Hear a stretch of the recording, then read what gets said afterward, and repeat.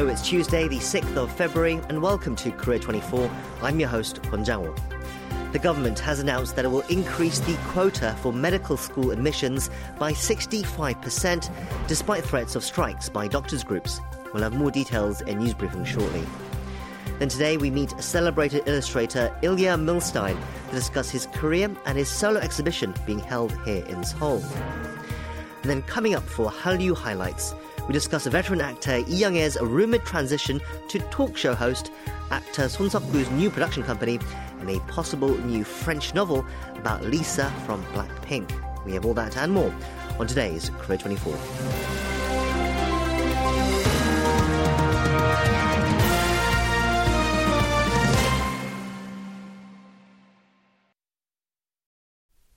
The government has made it official. It plans to boost the number of medical students by 2,000 next year.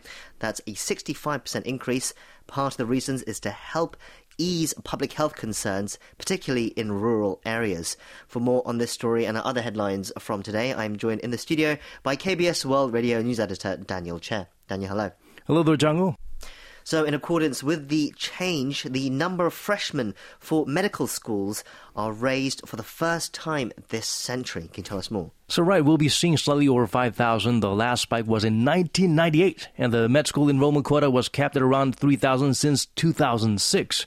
Health Minister Cho Kyu-hong announced a plan on Tuesday explaining the hike was necessary, with Korea expecting a shortage of some 1,500 doctors, rather 15,000 doctors, in 2035. The newly admitted med students are expected to begin graduating in 2031. That should partially alleviate supply shortage when the time comes. He told reporters that it is a dire situation in which the essential medical sectors stand at the edge of a cliff. There will be a focus on allocating additional quota to med school based outside the greater Seoul area. The government plans to regularly control the supply of doctors by considering factors including the aging population, disease outbreaks, and advancements in medical technology. However, the move is being met with fierce opposition from doctors, with warnings of fierce protests and even strikes. Right. Earlier on Tuesday, the Korean Medical Association, a lobby group of doctors, warned of a nationwide strike over the unilateral move. They believe in other options instead of increasing med school quota, such as establishing public hospitals and offering better salaries, will be more effective in encouraging doctors to work in rural areas and the essential healthcare field. Lee Pil-soo, the association's head, told reporters there were repeated suggestions from the medical circle about the government pushed its own policy measures without ample discussions and consultations. The KM executive branch also plans to resign en masse and immediately convene an extraordinary general meeting of delegates to form an emergency committee. Government, however, warned of stern actions should doctors proceed with such strikes, urging doctors to cooperate with the new policy. Yes, we will see if the doctors' groups do indeed go through with strike action and see how wide it is and how disruptive it is to medical services as well. Let's continue on to our other headlines now. A national security chief and a presidential chief of staff from the Park Geun-hye administration will be among 980 politicians and business leaders expected to receive special presidential pardons ahead of this week's Lunar New Year holiday. Can you tell us more? So on Tuesday, the government announced President Yoon Suk-yeol's fourth round of special pardons to be granted on Wednesday. The list includes former National Security Advisor Kim Kwan-jin, sentenced to 2 years in prison for ordering online opinion rigging for the 2012 election. Kim Ki-chun, presidential chief of staff from the Park administration as well, sentenced to 2 years for ordering cultural figures and groups critical of the government to be blacklisted. A business leader said to be pardoned include Choi Jae-won, executive vice chairman of SK Group, and LIG Group chairman Koo Bon-sang, after they have either completed their prison term or their suspended sentence has expired. The pardons are part of special exemptions granted to over 450,000 people, with the president saying they are intended to revive the economy and public livelihoods. Meanwhile, KBS is scheduled to air its New Year interview with President Yoon Suk-yeol at 10 p.m. Wednesday. Can you tell us more? So the 100-minute session was pre-recorded at the top office last Sunday with anchor Park Jang-bum asking questions. Yoon will reveal the direction of policies he'll pursue in a wide array of areas, including politics, economy, foreign affairs, as he entered his third year in office. There's also great attention to the interview as the president will be explaining, possibly for the first time, his stance on the luxury bag controversy surrounding First Lady Kim Gun-hee, an allegation that Kim inappropriately received a luxury bag worth around 3 million won or some $2,200 from a Korean-American pastor in 2022. Let's turn now to some other headlines as well. A court overturned an initial ruling that the state was not responsible for compensating humidifier disinfectant victims or their bereaved families. Can you explain more? The Seoul High Court ordered the state to pay 3 to 5 million won or $2,200 to $3,800 to 3 plaintiffs in a compensation lawsuit filed by 5 people, including victims of the humidifier disinfectant, concluding that the exercise of discretion by public officials concerning negligence during the review and announcement of chemical hazards was significantly unreasonable and therefore illegal, marking the first time in which the state's liability for compensation has been recognized. Victims who received treatment in hospitals or lost family members due to unexplained lung damage after using the disinfectants made and sold by Oxyrec Benkiser Korea between 2008 and 2011 filed a lawsuit for damages against the government and the manufacturers back in 2014. The first trial in 2016 acknowledged the manufacturer's liability for compensation, but dismissed the claim against the state, citing lack of evidence. In other news, the remains of Buddhist monks from Korea's Goryeo dynasty will return home after 85 years in the United States. Yes, according to Cultural Heritage Administration Museum of Fine Arts, Boston, one of the 3 biggest art museums in the U.S., it has agreed to return the rare and culturally significant Sarita relics to the Jogye Order, the largest sect of Korean Buddhism. So the donation comes after a push by the two sides for the return of the Sarita reliquary for an unspecified loan period for public display and preservation, with an agreement reached in Boston on Monday for the U.S. Museum to send the relics before Buddha's birthday, which falls on May 15th this year. So sarita is a Buddhist term for bead-shaped objects that are retrieved among the cremated ashes of Buddhist spiritual masters, whereas the sarita reliquaries carry additional significance in art history as they represent Buddhist crafts created by the finest artisans of that period. The Lunar New Year holiday is beginning this Friday, and that is when the Lunar New Year holiday traffic is expected to peak as well, Friday morning. Can you tell us more about what we should brace ourselves for? Yes, according to the Transport Ministry on Tuesday, over a quarter of travelers are expected to leave the metro area for hometowns in the morning on Friday, the eve of Lunar New Year Day. It's forecast to take 9 hours and 10 minutes on expressway from Seoul to Busan, 7 hours to Gwangju, 5 hours and 5 minutes to the eastern city of Gangneung, with around 28% of travelers expected to return home on Sunday afternoon. It will likely take 8 hours and 25 minutes from Busan to Seoul, 6 hours and 55 minutes from Gwangju, and 4 hours and 40 minutes from Gangneung. Incheon International Airport authorities expect an average of 195,000 people a day to travel through the airport during the Lunar New Year holiday, which is why the airport plans to expand the hours of the departure and arrival terminal as well as airport railway operations while dispatching additional security personnel. And finally, midnight tonight, the South Korean men's national football team will face Jordan at the semi-finals of the AFC Asian Cup in Qatar. Can you tell us more? Right. The Daegu Warriors, led by Jürgen Klinsmann, wrapped up final preparations for the game that will be held at the Ahmed bin Ali Stadium in Qatar at 6 p.m. Tuesday, local time over there, and 12 a.m. Wednesday, Korea time over here. Team Korea aims to win the cup for the first time in 64 years, dramatically earned the semifinals berth after its 2 previous matches, which saw extra time, which kept people on the edge of their seats and a lot of nail-biting there. Klinsmann expressed confidence, saying the team is overcoming difficulties very much like Argentina had toward grabbing the championship at the 2022 World Cup in Qatar. True champions run never runs smooth, I suppose, to a certain degree. If South Korea defeats Jordan, it will face the winner of the match between Iran and home team Qatar at the finals on Saturday. Yes, glory beckons. That's where we're going to wrap it up for our news briefing today. Thank you for those stories, Daniel. Thank you so much for having me.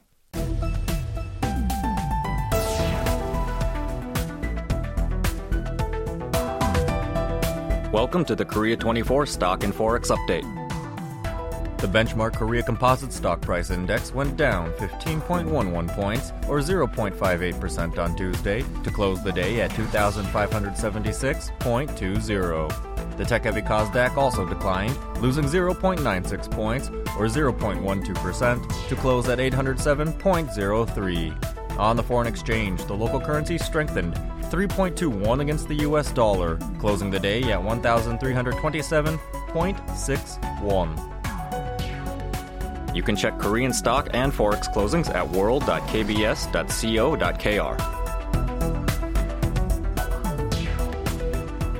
It's time now for Global News Roundup, where we look beyond Korea to talk about issues making headlines around the world.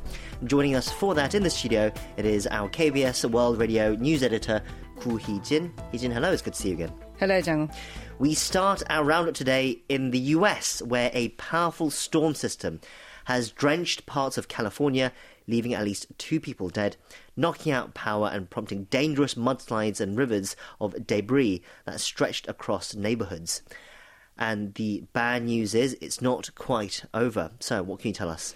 Well, the Los Angeles River, which normally flows at a crawl, was raging and even threatening to overspill its flood control barriers in some sections due to historic amounts of rain. Southern California, including parts of San Diego and Los Angeles, is facing life-threatening flash flooding, according to CNN, the Associated Press, and local television stations, which cited the U.S. National Weather Service. Already, some areas in LA were seeing nearly a foot or more than 30 centimeters of rain. The deluge raised concerns for the region's large population of homeless people, many of whom set up encampments along the river and on small dirt outcroppings and brush-covered islands. First responders patrolled the river and swift water rescue teams were poised to deploy. The rains and threats of flash flooding will expand Tuesday local time into western Arizona, southern Nevada and southwestern Utah as the storm system moves east.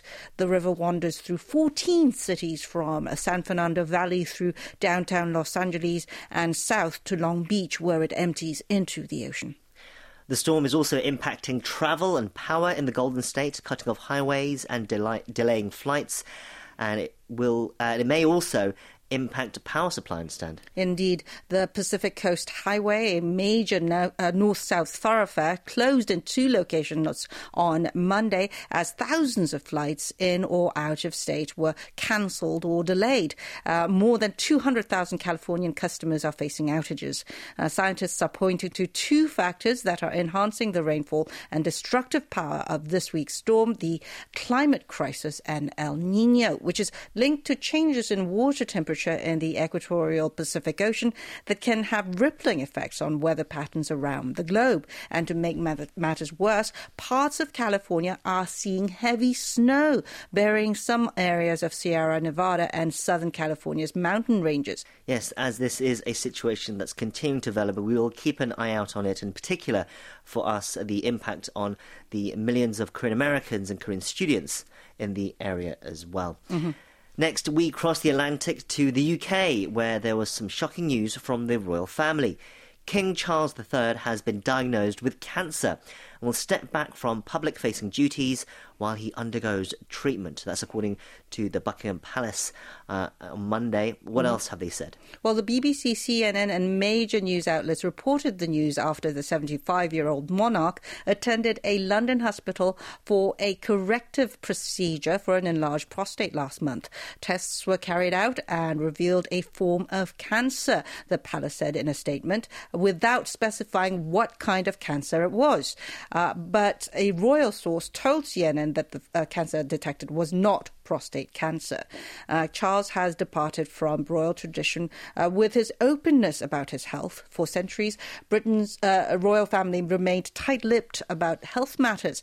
Previous monarchs had withheld it for fear that it might weaken their authority while it carried into the present time. In the final years of Queen Elizabeth's life, the public was told only that the Queen was suffering from mobility issues. The cause of her death was listed on the death certificate certificate simply as old age. King Charles is currently at home in London to begin outpatient treatment. Prime Minister Rishi Sunak said he is shocked and sad to hear of King Charles's diagnosis, and that he's thankful that the illness was caught early, and wished him a speedy recovery. Yes, it's not that long ago, of course, that Charles was crowned monarch upon the death of his mother, Queen Elizabeth II, in September 2022.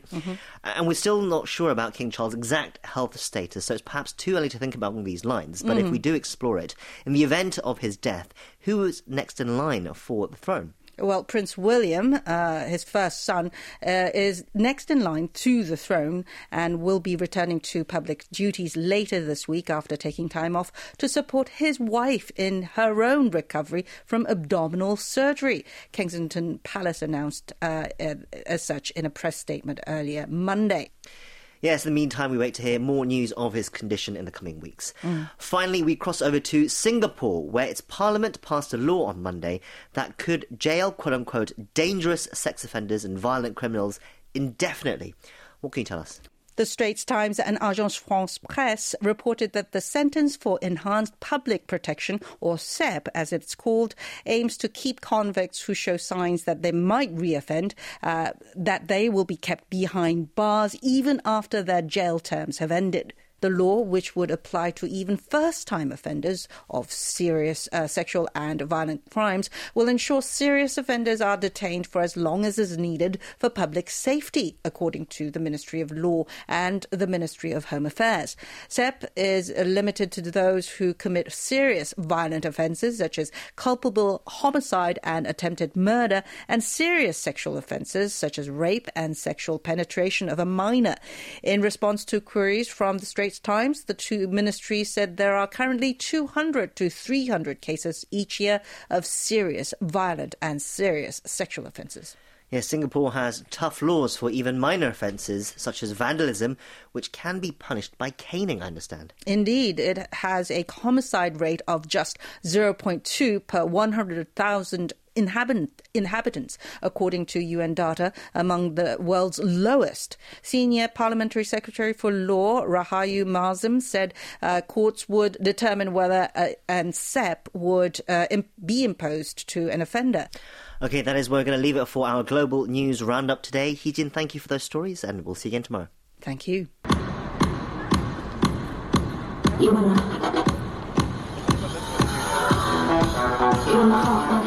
I'm Leanne Kim of the hip-hop group Ajima EXP. You are now listening to Korea 24 on KBS World Radio.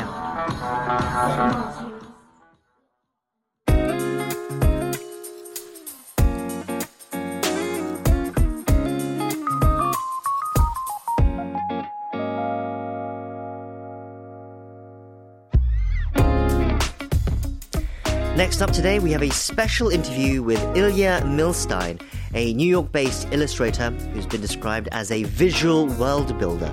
His intricate portrayals of both everyday life and fantastical realms have garnered a global fan base. He's also been highly sought after by some of the biggest companies in the world for special collaborations. And last year, he was invited to hold a solo exhibition here in Seoul at the My Art Museum. It's called Memory Cabinet, and it's currently on view until March.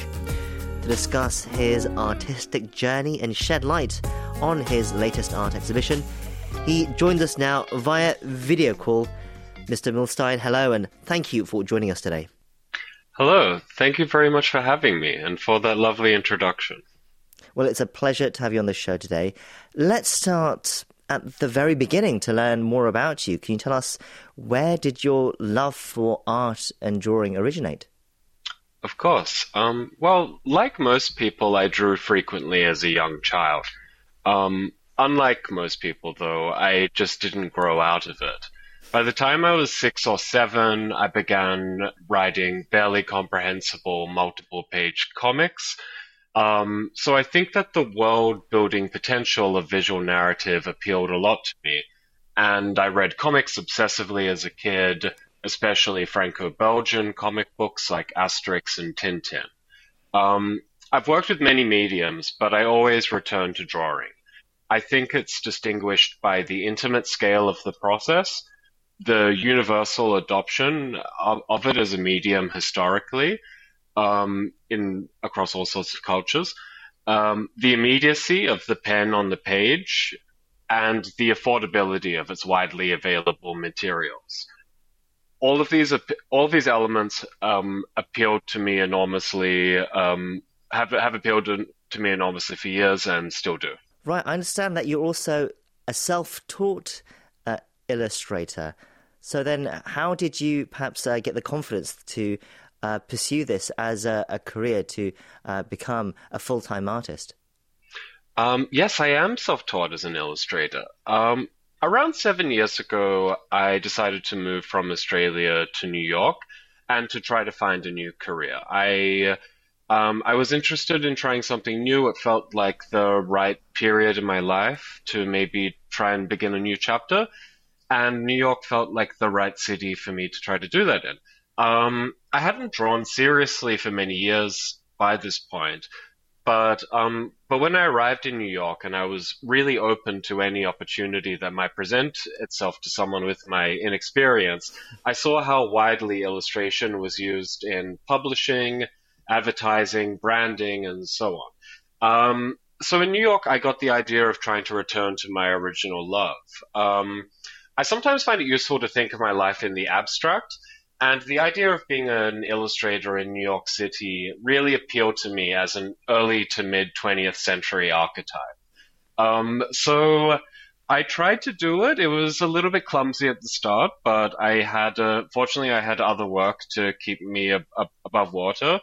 And I had the very good fortune of landing a job with the New York Times not too long into this process, about under a year after moving here. That in fact that particular work is shown as within the exhibition at my art museum, and that work got some notice, and then I received some more commissions, and I feel that I've been on that trajectory really since then. Right, so it's essentially a sort of a dream come true then, that image that you had of the life you wanted in New York, and you managed to achieve it. It's quite a success story.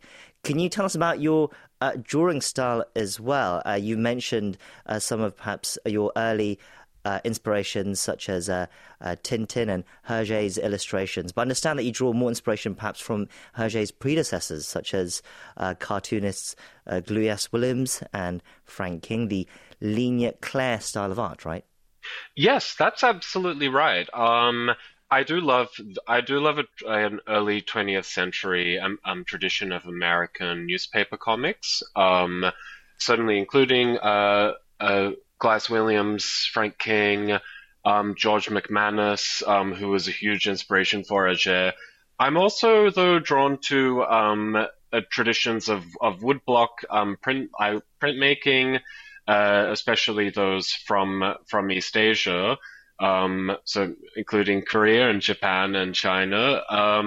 Really, like a long tradition of work that I think combines flat, typically naturalistic colors and clean black lines, which we can call ligne claire, but is not just limited to comics. I think it goes back as far as Egyptian hieroglyphics on wall and papyrus. Anyway, this is all to say, my drawings are, I think, in that way, naturalistically colored with flat colors, illustrated with black lines. But what might distinguish them is that they're often heavily, heavily detailed. Yes. I would say your illustrations, not just detailed, but they wonderfully capture a scene, a moment, or tableaus. For example, a couple enjoying some downtime on their living room sofa, or a bustling New York street. You also blend fantasy in your work as well, I understand, and nature. Where do you get your ideas from? Where do you get your inspiration from? Well, inspiration can come from everywhere. Part of the reason why I enjoy working in a heavily detailed style is that it allows me to put so many of my thoughts, observations, and interests into one place. The first real illustration that I made in my current visual style was actually a critique of visual minimalism. And so this verbose maximalist compulsion of mine is deeply, deeply rooted in how I work and in my particular visual style.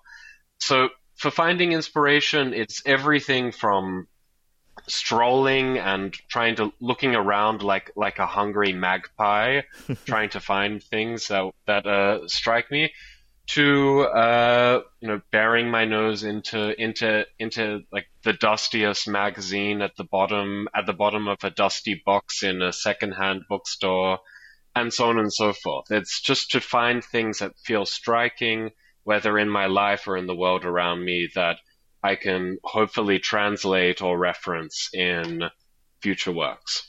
Interesting. So it's a sort of a rejection of minimalism, this style that you've developed of yours. So tell us about your current exhibition then here in Seoul. It's called Memory Cabinet, and it's been captivating audiences at the My Art Museum in Seoul since last September. How did this opportunity come about? Well, it's not entirely for me to say. I think I've had the good fortune of my work resonating with audiences in Korea for a little while now. Around 4 years ago, an illustration of mine was licensed by a publishing company there called Across Publishing for the cover of a nonfiction book, the title of which I believe translates to On Study. And in my understanding, this book outperformed expectations and in turn introduced my work to a wide audience in Korea. So since then, I've had the good fortune of working with a few Korean companies, including LG, on a series of projects. And I think that work I think all of that brought my work to the attention of the team at my art museum, who I'm really grateful for, in that they believe that my work belonged on walls in a context in which people could really spend time with it and see several hundred pieces together as a part of a broader picture. Right, indeed, and visitors have been really enjoying it. You've been getting rave reviews online as well. Tell us a bit more about the exhibition itself. What did you want to show through it? Well, I try not to be too prescriptive with my work in general, either to others or to myself. I generally prefer it when people bring their own interpretations to what I do, and I often feel that their understanding of my work is more compelling than my own. I'm just making these things after all. It's not necessarily my job to understand them. With that said, the exhibition is something of a retrospective containing the chief works I've made over the past 7 years. And the subjects and tones within them vary enormously, but I think that they're married by a sense of curiosity, maybe. So I hope that if the viewer takes something, I hope that they take the collection of works as a suggestion for ways that one might interact with one's surroundings. In particular, making sure to take note of small things that are easily overlooked in urban environments, in domestic spaces, and in one's personal and emotional life. I think that slowing down and paying attention to seemingly insignificant things is something that can help us understand the world and our place within it. Right, I think visitors are feeling that as well. Some reviews I saw online, they capture that overall feeling, I would say. Some reviews here, it says, it's full of small pleasures. It made me think about life calmly. I'm left with warm memories. What do you think of these reviews? I think they're very touching, and I think that does speak to something that I hope to achieve with some of my work. While some things I do touch on broader and maybe trickier, more emotional themes, I've always been interested in work that is maybe wistful, that is interested in describing smaller things, smaller human moments. Like you describe, an individual just taking comfort in a patch of sun in their house, like a cat would. These things can be as interesting to me as a scene of emotional calamity or disaster. So I'm glad that viewers have been finding these works as peaceful to be around as I find them to make as well. You were, of course, in Seoul as well for the opening of the exhibition, and you also held 2 special events for visitors, a tour and a book signing. What was it like being in Korea? Oh, it was amazing. It was my first visit there. I'd wanted to visit for a long time. Yeah, it was great. Beyond those experiences with the museum, which were incredible and very, very touching, having an opportunity to meet people who really liked my work and had traveled to see it was really one of the highlights if not the highlight of my career. And just the experience of being in Korea was wonderful.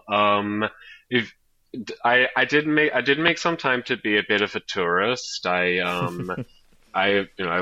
visited like the Bukchon Hanok village and some of the old palaces and museums.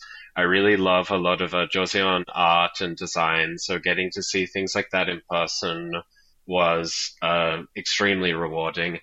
And I spent several days on Jeju Island as well. So I left with an extremely positive impression of the country and its culture, and also just deeply inspired by the things I saw and the people I met. I hope to be back soon. Could we expect maybe any pieces that are inspired by your time in Korea, some scenes of Korea at some point in the future, do you think? Absolutely. I'm working on a couple right now, actually. Oh, really? Oh, wow. Okay. So we can look forward to that then. Korean fans can look forward to that. I think we're very curious to see what you made of Korea. That's really interesting. Okay. And finally, just to wrap up. I hope you like it. As a self-taught illustrator as well, we thought maybe you had some words of advice or tips for any listeners who may be listening, who may be looking to enter the illustration industry and looking for some words of inspiration. I will say that I take pride from being self-taught, but it's not. If I could do it over again, maybe I would have gone to university. I am a believer in tertiary education as a way, primarily of really being able to build a community and receiving some very important training. For me, I needed to make a lot of mistakes to figure out what I think were very obvious things to other people. But I will say, whether as an illustrator you went to university or not, I think it's paramount that illustrators make work that is unique and in turn communicates a unique person behind that flat image. Trends come and go, but if you do something that's true to you, you found something evergreen. And because of this, I also think it's important to lead, for artists to lead interesting lives, to pursue different experiences, to challenge oneself, to improve oneself, and so on. The interesting work will follow. Great. And with those words, we will leave it there. It's been wonderful to have you on the show today. We've been talking to Ilya Milstein, and his exhibition Memory Cabinet is on view at the My Art Museum in Seoul until March 3rd. Thank you once again for your time today. Thank you very much for having me.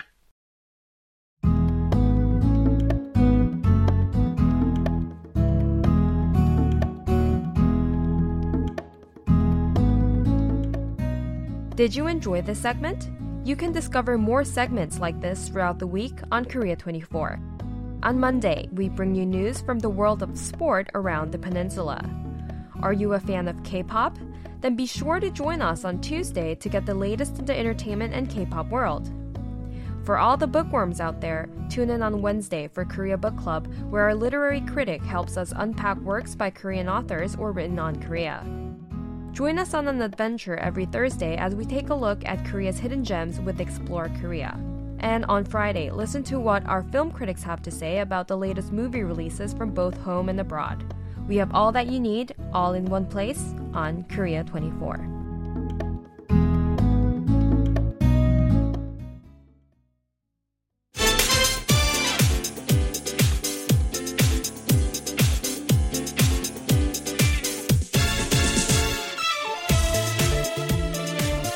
Next up, it's our sophomore edition of Hallyu Highlights, our weekly segment where we dive into the heady world of Korean entertainment, from K-pop to K-dramas and more. And we do that with the help of our contributor Bernie Cho, the founder and president of the Seoul-based creative agency DFSB Collective. And he's here with us in the studio this week, back from the glitz and glam of LA. Bernie, hello. It's great to have you with us. Oh, no, it's good to be back. And oh, my gosh, I could not have picked a worse time or day to come back. Just as I was escaping the quasi-hurricane in LA, I arrived to the snowstorm here in Seoul. So, yeah, I don't know what I dragged with me, but I'm wet and cold, but it's warm here, so it's all good. Yes, it is thankfully warm in the studio here today, and we really appreciate you making the effort to come out here to the studio as well. It is really great to do this segment with you each week. Okay, now, this week, we are starting with some interesting TV news. So, fresh off the success of her hit Disney Plus OTT drama Maestra, Strings of Truth, the legendary Korean wave actress Lee Young-ae is rumoured to be in talks with KBS to be the host of a TV talk show. That in itself is big, a buzzworthy deal, as it would be a refreshing first in her illustrious acting career. But Bernie, can you explain for us, of all the new shows that are set to debut this year, why is this lighting up the internet? Well, I figured if I'm going to walk into the KBS building, I might as well start strong with a KBS story. But again, this one's interesting because I actually wonder if there's strings of truth to this because, people are talking about this, but they're couching it very strongly as a rumor. And I mean, this is a crazy rumor. This is a great rumor. And you know what? It's a good time not to admit or deny because the rumor has gone viral. Again, Lee Young-ae, who is a legend in the Korean entertainment industry, back in the 90s, she was easily one of the top models, actresses. And then, she took a bit of a hiatus and decided to have a family, and now she's back, and it seems like every show she's been on has just been a massive hit, like as if she didn't miss a beat. And as if, she couldn't do more in her career, she decides to pivot and do something a bit unexpected, which is a talk show. And it makes sense because, she has accrued an image and a reputation of, not being just an amazing actress, but a very intelligent actress, not just obviously choosing great roles, but the roles that she's taken on really exemplify sort of, famous women, both fact and fiction, that has really sort of propelled and pumped up the image of Korea worldwide. But, the fact that she's doing a talk show, is interesting. And, again, because of the rumors that have circulated, it's not going to be sort of your typical talk show. Supposedly it's going to have celebrities and VIP guests from entertainment, sports, politics, society. Right. But my goodness, if you're going to try to manifest a blockbuster debut, having the new LA Dodgers legend, Shohei Ohtani, to be your first guest, not even confirmed. Right, that is the rumor, right? Just putting that out there. I mean, talk about pressure. Like, the fact that you want that a person as a guest is good and great, but usually you keep that behind closed doors. I mean, correct me if I'm wrong. You deal with your writers and producers all the time. If you've got a big guest, obviously not me, you keep that behind closed doors. Sure. The fact that they let this out to create this buzz is really startling. I would actually say it goes far as a bit shocking because part of me thinks, because I've been on TV, what if you don't get that guest? Exactly. What's going to happen? And, as we all know, and for those of you who don't, you might as well know, coming up very soon, it's just around the corner, but I believe in late March, the San Diego Padres and the Los Angeles Dodgers will be coming to Korea to do preseason exhibition games for the first time ever in Korea. I don't even think it's exhibition games. They're actually part of the Major League it's the opening games. You did your homework, yes. And what's interesting is, some of the best Korean ball players and now some of the best Japanese ball players now play respectively for the Padres and or the Dodgers. And so it's going to be a real showdown. And that particular series is being hosted by an OTT platform. Sure. Coupang Play. And so it's interesting that this event is going to happen, and KBS, hey, it's great enough. You know what? You could just drop the mic saying we're going to have Lee Young-ae do a talk show, TV talk show. But to go out there and say, yeah, we're also going to get Showtime. Wow, that's a big ask and it's a big risk. And if they pull it off, kudos, applause, the whole bit. But my goodness, this is a pretty bold rumor to put out there. Yeah, it's quite left field. But if they get him, it would certainly be quite a big statement. And I guess... I hope they hit the home run and not get the strikeout. I had to say that. I'm sorry. Oh, Lord. But yes, it's interesting. Even though she would be a talk show host rookie, just her status in the industry and the respect she has, I think, would bring a lot of weight and heft to this potential talk show that we perhaps haven't seen much of. It would be something like... I'm going to correct you on that. We have kind of sort of seen it recently with Ihori, with Red Carpet. Sure. She, like a Young A, is a 90s legend, and she's come back. And again, the TV talk show format has worked very well for her. So I think that, KBS might have a second massive hit on their hands, bringing in, more big superstars to sit down and do something a little bit different than your typical sort of, ha-ha, laugh, right. variety show. Something a little bit more intelligent and a little bit more entertaining and a little bit more educative. Especially with a guest like Otani. It's almost something like, perhaps reaching too far, but something a bit like Oprah kind of style. Yeah, wow. I mean, if they can land him, that would be huge. But I was just shocked that they leaked that, because that's just adding a lot of pressure. As we said, this is all just rumours for now. There is no confirmation yet. We will wait to hear more news of this potential show, but it certainly sounds very exciting indeed. Yeah, I figured if I drop this within the house of KBS, you'll likely hear something. So let's see what happens. Okay, let's turn next to another in-demand Hallyu actor of the moment, a male actor this time, Son Seok-gu. He has also changed his pitch up with his latest announcement to not only go solo and independent, but also to set up shop as the head of his own production company. Bernie, can you tell us more about this announcement? Yeah, so, this is an interesting one, too, because, right now, Son Seok-gu is easily one of the hottest male actors, and now, because of that, also one of the biggest male models. Just pushing anything and everything on TV commercials. Right now when I turn on TV, he seems to be like in almost every other commercial or ad, which is great. I love watching him act in movies and TV shows. And yeah, I don't mind seeing him on commercials too. Now, he did something very unique and interesting, because usually when you become not just a star, but a superstar, chances are you may leave your management company. And what a lot of other entertainers and celebrities, music artists have done as of late is when they go solo and independent, they usually set up shop to essentially manage themselves or manage maybe a small group of their peers. Right. But we saw with all the members of Blackpink recently did that. Yes, exactly. And so now what's interesting is he went one but two steps forward, because he's not just managing himself as an actor/model, but has made it very clear he has aspirations to be both a director and probably producer, actually more as a producer. Now, this is extremely rare in Korea. There's only one other actor that I know of that has gone big in this manner, which is Ma Dong-seok, a.k.a. Don Lee. Every blockbuster movie that he has starred in, he's also the producer. And this is also very much a trend in Hollywood.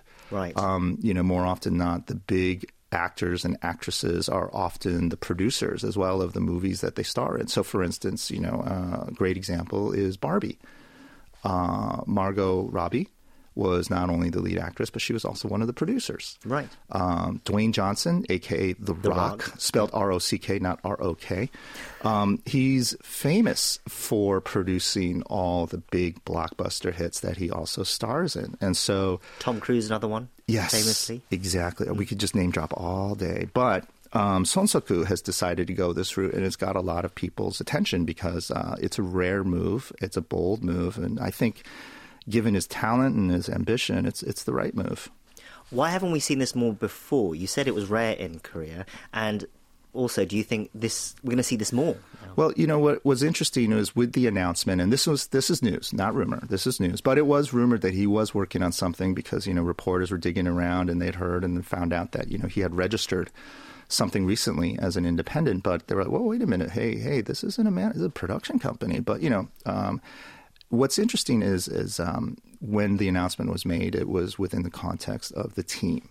So he has put together a team of people that he's worked with previously, and also he's been getting advice and assistance and help and support from a team of others who have obviously helped him get to where he is now, but more importantly, helping him to raise his exposure overseas in Hollywood as well. And so it'll be interesting to see, what projects he'll be taking on, not as an actor. I mean, he can pretty much pick and choose whatever role he wants. He's just getting thrown scripts left and right. But I think more importantly is the fact that when he is going to commit to a project, he will, in all likelihood, also come on board as a producer as well.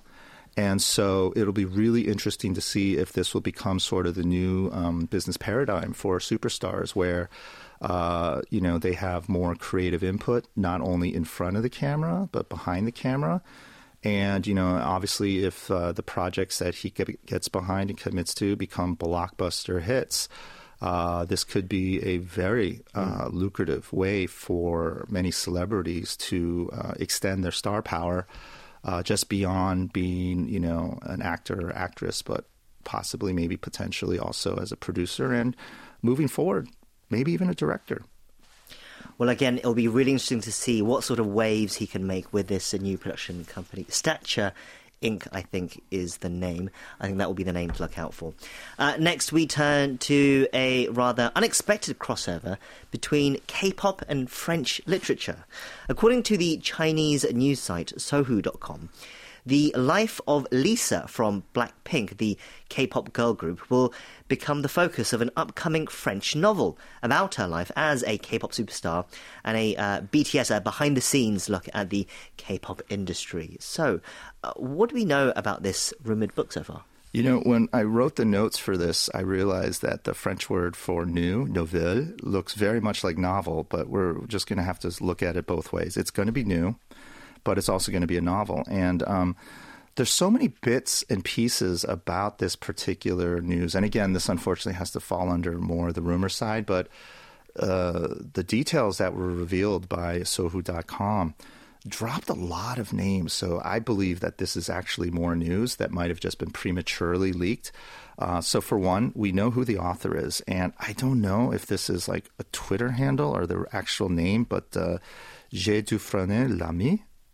It's spelled very long, but you could look for it. Apparently, this is an author that has a track record already of writing some hit novels. And this particular novelist has decided to focus on Lisa and her rise to stardom. But also, because it's a novel, it means it's going to be probably part fact and maybe more fiction, or probably better yet, a bit blurry. And, we all know that Lisa is not only one of the most popular members from Blackpink and in the K-pop industry, but she is wildly popular in France. Okay. She's a brand ambassador for some of the luxury brands in France. She's obviously had some performances as of late as a solo artist in France. Some got her in trouble. Some, got her a lot of attention. And it seems like every major French politician or celebrity or entrepreneur wants to take a photo with Lisa. And again, I can't believe we're going to go back to the rumor mill, but she's apparently dating one of the members of the LVMH group. And so, more power to her.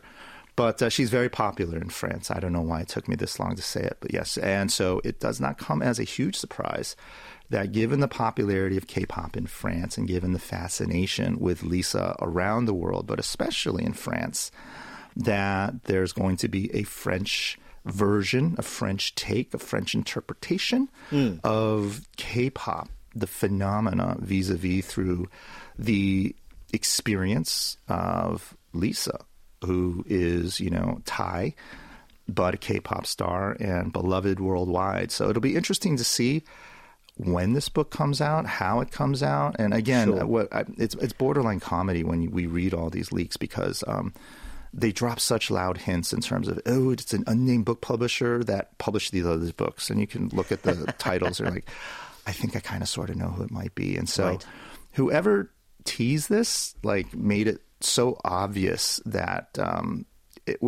it's probably likely happening, and it's just a matter of just getting more details. But it's an interesting take. This is really K-pop going truly global. A Thai K-pop star written by French novelists and meant for the international markets. So it almost looks like what part of this is going to be Korean, but I don't think it matters. Indeed. Well, look out for a Lisa-themed novel sometime soon in your area for our listeners in France. Oh, in your area, you went there. Yes, I can do my puns as well. Let's look at one or two more bits of news before we go. One bit of controversial news. One of the biggest K-pop boy bands in the world, 17, just announced an encore tour to celebrate their recent world tour. But they have upset their Korean fans because there are more concert dates in Japan than Korea, and the band will celebrate their debut anniversary on May 26th in Japan as well, and not in Korea. So, Bernie, this decision has certainly caused quite a storm. Yeah, this is one of sort of the downsides of being popular worldwide as a K-pop band, is because although K-pop bands start out in Korea and then they moved from local to regional to global, all the fans around the world want to sort of have an affinity and an affection and maybe a little bit borderline possession that band is their band. And so these types of scheduling conflicts are bound to emerge. Now, look, I'm in the business, so I look at numbers. The Japanese market is bigger than Korea. The Japanese market has more cities, more arenas, more stadiums to play than Korea. So in terms of the fans getting upset by the fact that the band is going to play more shows in Japan than Korea, it's just a numbers game. It's going to happen. Now, I do understand why they're upset because, obviously, if they debuted in Korea on a certain day, the Korean fans are going to obviously be a bit possessive and say, those boys, they're our boys. And so the fact that they're going to perform next door in Japan obviously has upset a lot of the true fans, hardcore fans, who believe in some way, shape, or form they're entitled to have their favorite boy band here in Korea with them performing for them. Unfortunately, it's not going to happen. And I think it's one of those things for people in the industry, when we look at it from afar, it's like, could this been done any differently? But I'm really not sure. Look, I have to assume due to logistics, they probably couldn't get the venue that they wanted in Korea. And, perhaps, it was scheduled in advance in Japan. There are many reasons why, but it'll be interesting to see how the band is going to satisfy fans both in Korea and in Japan. And finally, let's squeeze in one more quickly. One of the biggest K-pop girl bands in the world, Twice, just wrapped up 2 days of shows in the iconic Mexico City Stadium, Foro Sol, and performed in front of a whopping 110,000 fans. They debuted their new global hit single, I Got You, at the Mexico City show as well. It features the American singer-songwriter Lauv, debuted at number 1 on 40 Apple iTunes charts around the world as well. Bernie, Twice really going strong at the moment, it seems. Yeah, I don't know what it was, why I picked two bands that happened to have numbers in it. We started with 17, and here we go with Twice. And again, Twice, 2 days, boom, 110,000 people. Like, again, when you read it so fast, that Mexico City Stadium does sound like for Seoul, but we got to be a little bit more proper. Foro Sol. Now, this is an iconic, massive arena. I wouldn't even say arena, stadium or amphitheater. It's massive. Basically, if you're a world superstar, you perform here. And so I think this is a story of this is what happens when you're a K-pop boy band or girl band that becomes a global superstar, that all of a sudden you become a icon in a different country, in a foreign country. And in this case, it's Twice in Mexico. And the Mexican fans were treated to something, unfortunately, that's not a cough, the Korean fans weren't entitled to, which is the world premiere of their new single, I Got You. And so obviously Mexican fans were ecstatic that they were able to hear for the first time ever a live performance of I Got You. And timing was perfect because, like you said, it debuted not just in the top 40, but number 1 in 40 countries around the world. And so this is sort of a nicer, kinder, gentler version of this is what happens when a K-pop band becomes big globally. Again, we don't want to see more things happening like 17, but these things happen. But, on the bright side, Twice was able to show a lot of love and got a lot of love in their recent gig in Mexico City. Okay, that's all for this week's Hallyu Highlights. Bernie, thank you once again, and we'll catch up with you next time. Take care. Hasta la vista. And that wraps up our show. Join us again tomorrow for more news, views and reviews from Korea. Till then, we hope you have a great day. I've been your host, Kwon Jang-woo, and thank you as always for listening. Goodbye.